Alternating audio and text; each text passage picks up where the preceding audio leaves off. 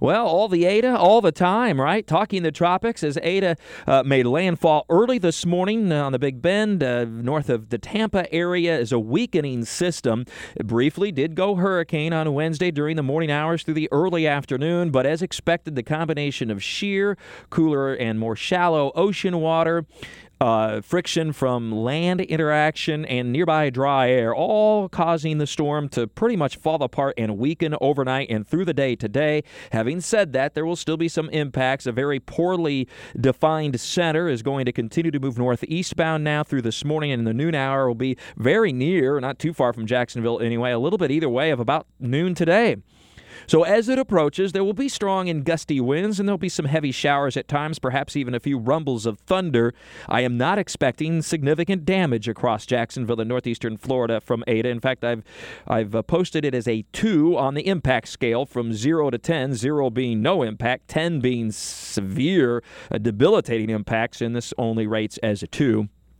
Now, having said that, a few bands of storms could briefly produce a water spout or an isolated tornado or a particularly high wind gust of 50 or maybe 60 miles per hour, but that would be the exception. It would be very isolated and primarily this morning through perhaps the noon hour, and then as Eta moves away and continues to weaken, we will see rapidly improving weather conditions through the afternoon. It's really not that bad a day. There's really not much reason you can't get most stuff done today at one time or another, especially this afternoon. The bridges should not be shut down because the criteria is a sustained wind of 40 miles per hour. I suspect we will not see that. Yes, some gusts up to 40 miles per hour briefly this morning, but not sustained winds.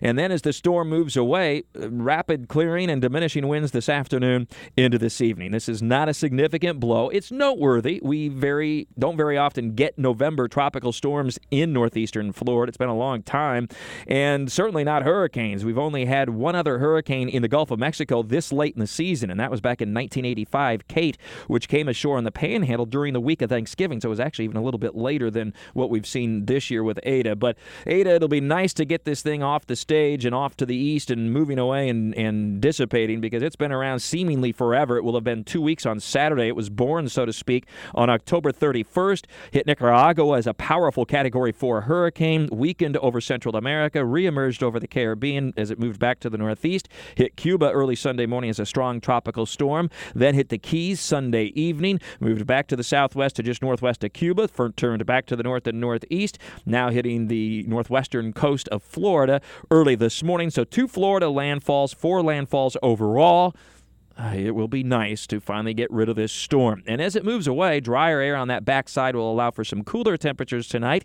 We'll drop into the low to mid-60s and a really nice Friday. Good deal of sunshine. The temperatures will still be warm, but there'll be lower humidity with highs in the low to mid-80s. For your weekend, expect a partly sunny sky Saturday. There will be an isolated brief shower or two coming in off the Atlantic, but a lot of dry hours on Saturday, and temperatures not too bad, around 80, still a little bit above average, but not bad. And with winds coming off the cooler water of the Atlantic, the beaches will be cooler on Saturday, but we will see generally improving conditions at our beaches from the standpoint of how rough it's been recently and the high rip current risk, although there still will be a rip current risk through the weekend.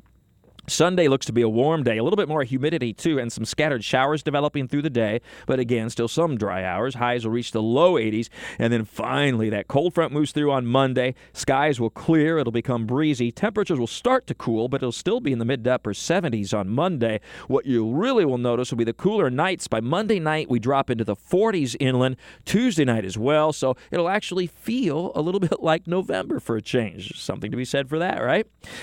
In the tropics, besides, of course, Eta, we have THETA over the eastern portions of the Atlantic. That's headed to the northeast and looks like it will stay out over the Atlantic. Probably won't even make it to Europe the way it looks right now, but staying over the far eastern Atlantic, it should start to weaken fairly soon.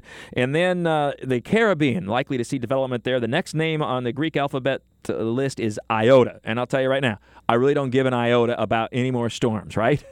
But no, seriously, this one looks like it stays in the Caribbean, so it should not be an impact for Florida, certainly not here locally, but it could be a problem for parts of Central America. We'll keep an eye on that.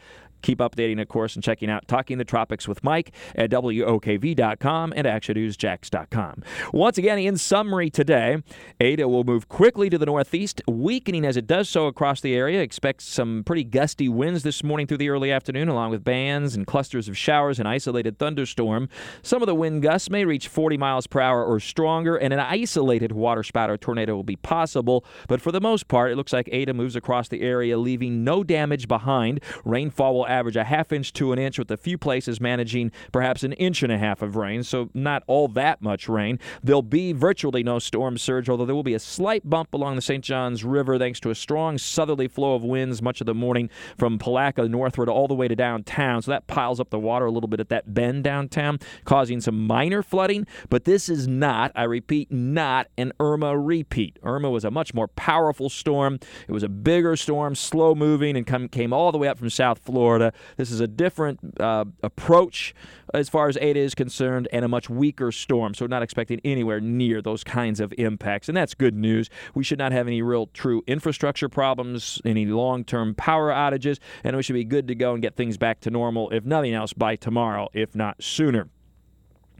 And then as we get into this afternoon, the winds and especially the rain will quickly diminish and end from west to east. The winds die down completely tonight for the most part. Skies will clear and the temperatures turn more comfortable. With all your weather all the time, I'm Chief Meteorologist Mike Burrish from the CBS 47 at Fox 30 Action News Jack's First Alert Weather Center for 104.5 WOKV.